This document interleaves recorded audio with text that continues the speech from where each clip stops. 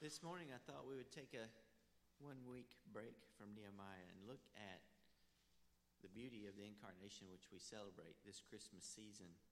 Just going to look at one verse this morning. It is perhaps the most profound prophecy, most profoundly fulfilled prophecy in the history of Scripture. It is maybe more mind-boggling than creation from nothing.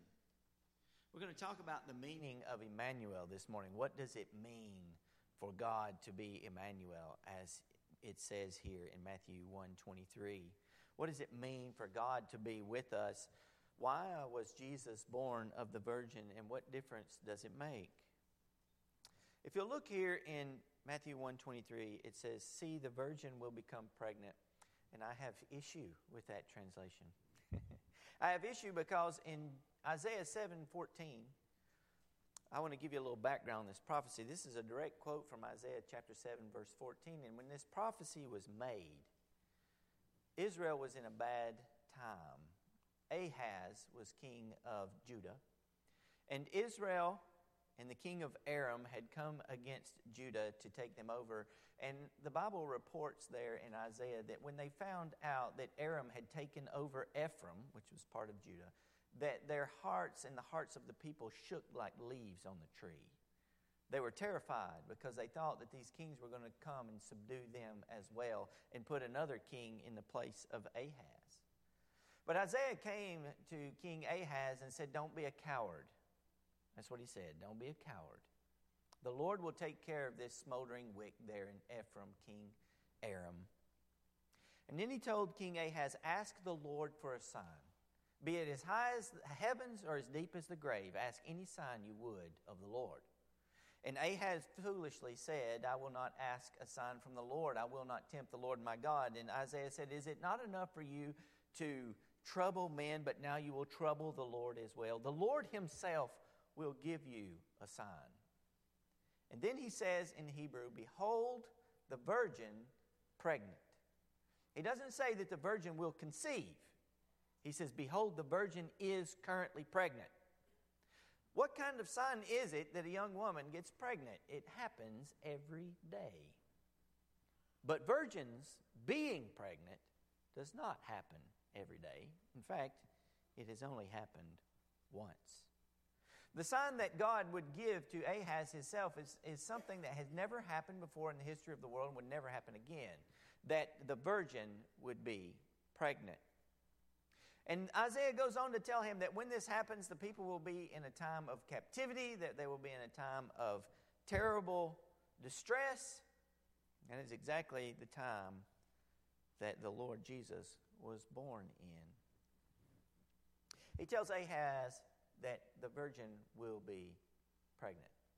And then he tells him that this son will be called Emmanuel, which simply means God with us. That would be his name.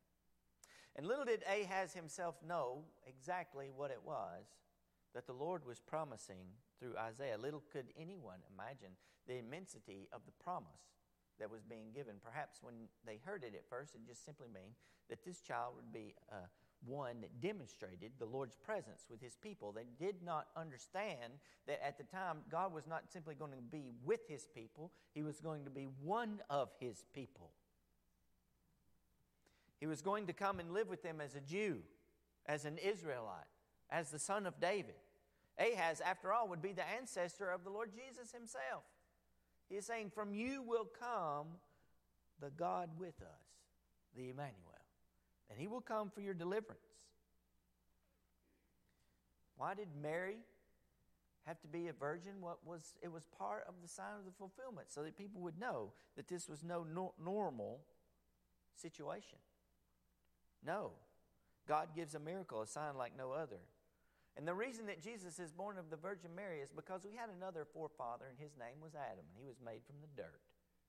Adam was made from the dust of the earth, and as you know, while he was in the garden, he sinned against the Lord his God, and in that fall, everyone fell with him. But the one born from the Virgin would be the second Adam, made not from the dust of the earth, but in Mary's womb. This second Adam would be the one who would undo the works of the first Adam. He would be the new head of those who believe. He would be the new head of the human race, The Lord Jesus Christ himself, who when tempted would not fail, but would undo the works of darkness. The first Adam fell into sin, and the second would pay the price for all the sons and daughters of Adam who came afterwards. This is what it means when it says, the virgin is pregnant. She is bearing the Messiah. And Messiah means the anointed one. That's what Christ means. Anointed one is the Greek version of Messiah.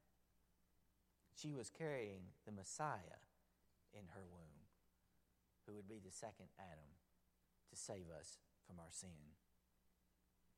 He would be called Emmanuel, which is translated God with us. What does it mean? That God is with us. In John chapter 1, verse 14, the Word of God teaches us this. The Word, who was in the beginning with God and was God, became flesh and dwelt among us. We observe His glory, the glory as the only begotten Son of the Father, full of grace and truth. The teaching that God has become man is one of the truths that separates Christianity from all other religions. There is nothing like the incarnation that you will find anywhere else in the world. Nowhere will you find the Almighty God, the singular God of the universe, becoming truly and fully human. The Emmanuel did not simply put on human flesh as we might put on a garment, but He became one with us. He assumed humanity. At that moment and forever, Jesus Christ, the Son of God, will be one with His people. Even now, at the right hand of God, making intercession for us, Jesus Christ is fully and completely human. He is our brother forever. No one else teaches this. He is still today 100% human. He is still today the Son of David. He is still today a man of Israel, a Jew. He will never cease being this. Never, not in the 10,000 years. And why did He come as a human being? Why did the Son of God become incarnated in flesh and become Jesus Christ? He was the eternal Son of God. Why was He incarnated? Why did Ahaz need this sign? Why did his people need this virgin-born boy? It was a rescue mission. It was a special operations mission. The Son of God would infiltrate this evil world as a human being. Not pretending to be human or looking human, but being human. He came into this world as a man. And the reason that He came into this world as a man is because He was coming to do battle with sin, with death, with Satan, with demons, and with mankind.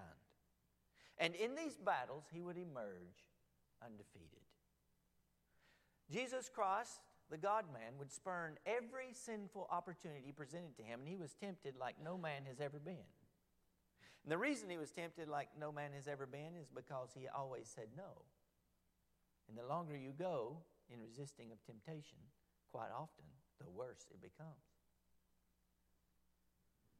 Jesus Christ spurned every opportunity for sin. He crushed the head of Satan by refusing to bow down to Him. In fact, Satan, the accuser himself, took Him to see all the worlds and all the kingdoms and said, if you will just bow down to me, I will give you all of these.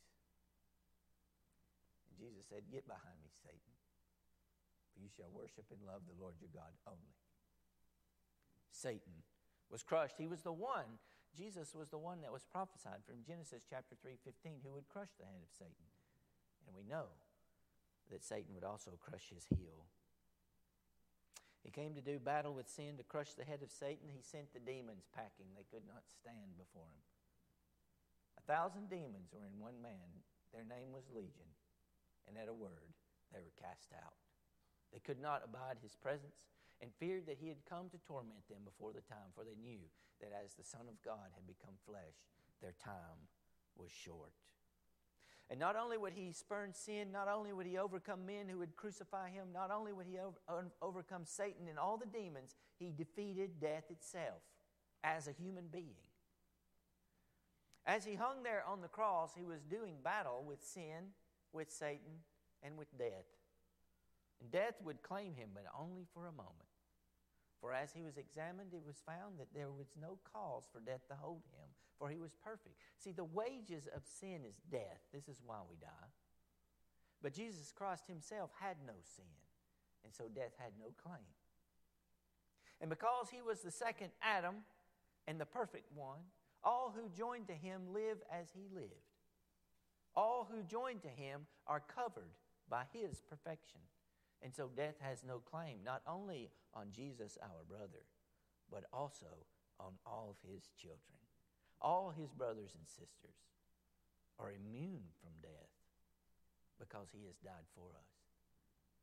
He has taken our sin. Death could not hold him. And through his might, Jesus Christ brings death to death. The Son of God was incarnated to save us. And the Son of God did this as a man. He cried as all babies cry. He needed his diaper changed. He held Mary and Joseph's finger as he learned to walk. He helped his dad and mom at home. He learned to talk and smile and laugh and cry. No other gods do this. No other kings do this. Kings like to sit on their royal thrones and tell peasants what to do, but Jesus stepped from his throne to become a peasant, to serve his people, not to lord over them. For as the Word of God says, he did not count equality with God a thing to be clung to, but emptied himself. He took the form of a servant. When it says the form of a servant, it doesn't mean he was pretending. He came to serve. He came to seek and save that which was lost. Those who were not seeking him, for while we were yet sinners, Christ died for us. Not while we were seeking him. We are not saved. None of us here are saved because we were seeking God. None of us were. No, not one. We had all turned aside. We had all gone astray. There was none of us good, not a single one. We are not saved because we sought God. We are saved because God sought us. We continue to be saved because he is still seeking us. We do not turn to him. He turns toward us. This is what we celebrate at Christmas. The God who serves the people he created. Even at his crucifixion, he says, Lord, forgive them. Father, forgive them, for they know not what they do. What king does this as he's being usurped in appearance by his own subjects? What king abdicates and dies for his people? Abdicates his rights as king, as God. We learn from the Old Testament that when Nadab and Abihu came into the presence of God in the holy place and dared offer strange fire, the Lord's fire came and consumed them. And he said, those who come before me will treat me as holy, for I am the Lord. Jesus,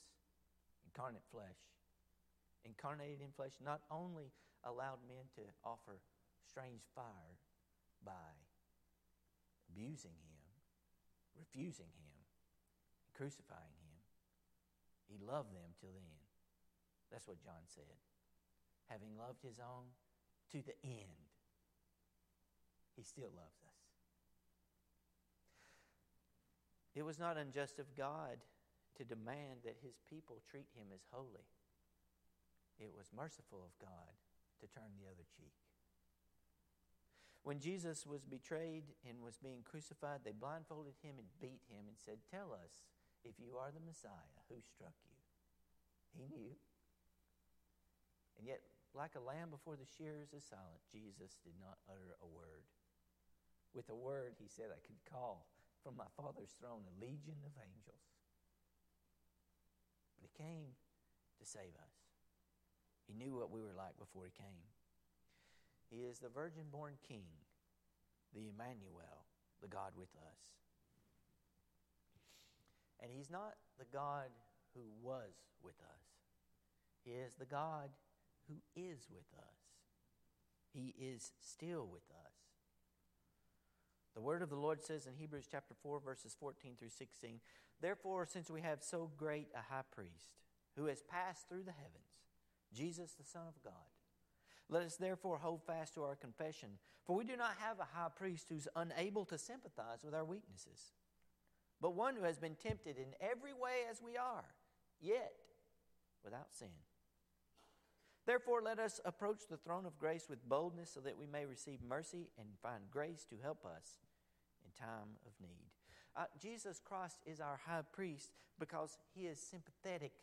He is a great high priest because he's sympathetic to us because he lived as one of us.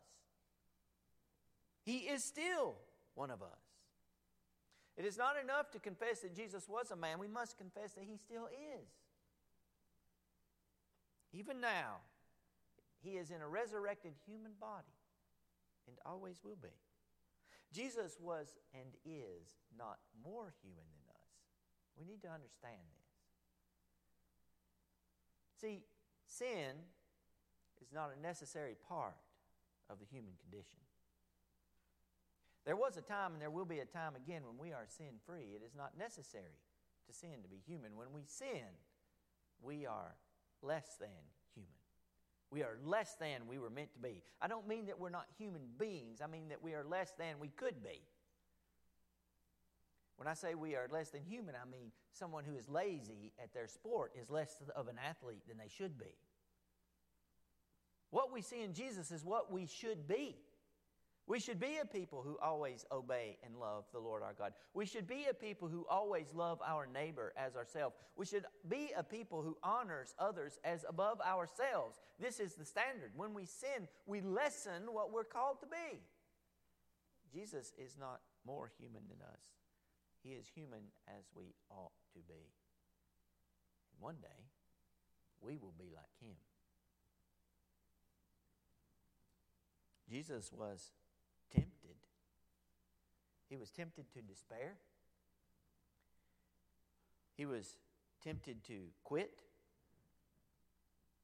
He was tempted by the pain of life and the tragedy of death. He grew up poor.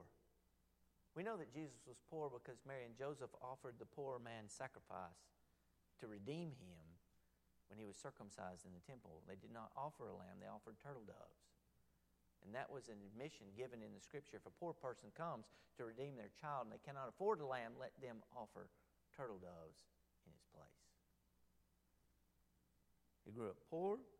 He grew up in a poor city. He grew up in Nazareth. He got tired. He was betrayed by friends, by those who loved him, by those he loved.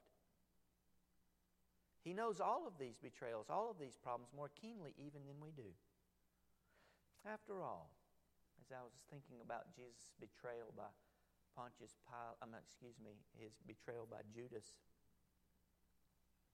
I thought that must have been the worst betrayal ever. And then I thought, you know what? There was a time when Satan was Jesus' friend. When he was the Son of God, and before Lucifer the light bringer fell, he was an angel of the Lord. The Son of God has known betrayal for a long time. And he has watched as angels which he made have betrayed him for thousands of years by trying to lead his precious people away from the truth and the beauty of God. Every day, our Lord is betrayed by angels and by men and by women. Every day. He knows the pain of suffering. He knows the tragedy of death. Why do you think he wept at Lazarus' tomb, knowing that he went there to resurrect him? He saw the pain. He saw that this is not how it should be, and it's not how it will be.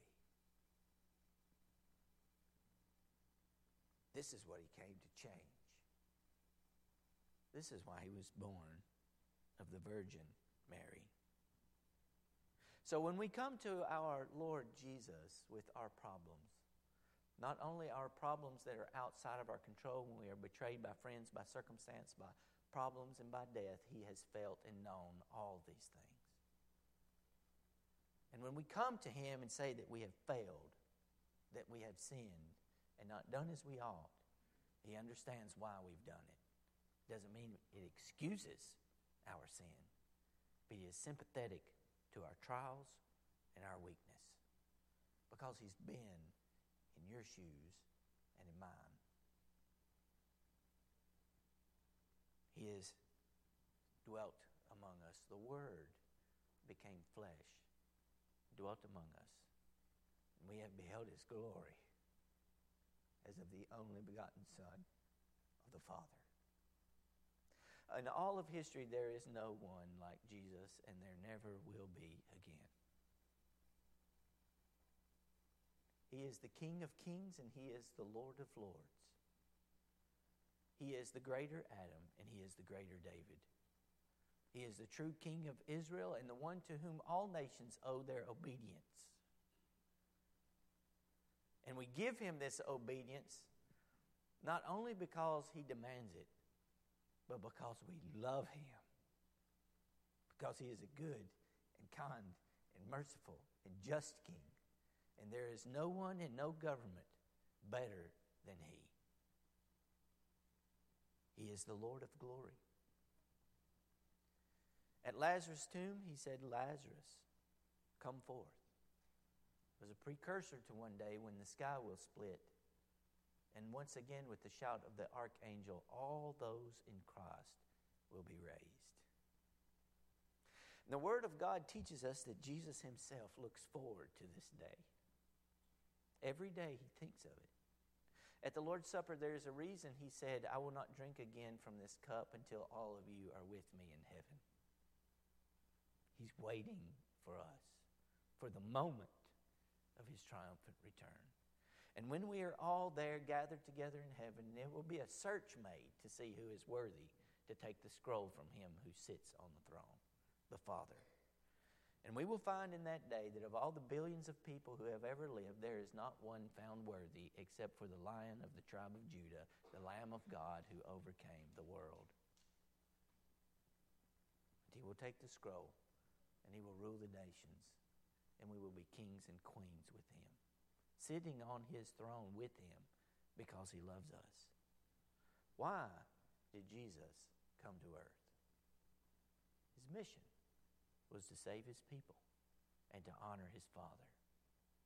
And He accomplished that mission. Jesus was a human being. He had a mother and a father, Joseph and Mary. And as I say every year, I want to say it again. Joseph was Jesus' real dad. He wasn't his biological father, but he was his real dad. Maybe in heaven he still calls him Pops. I don't know.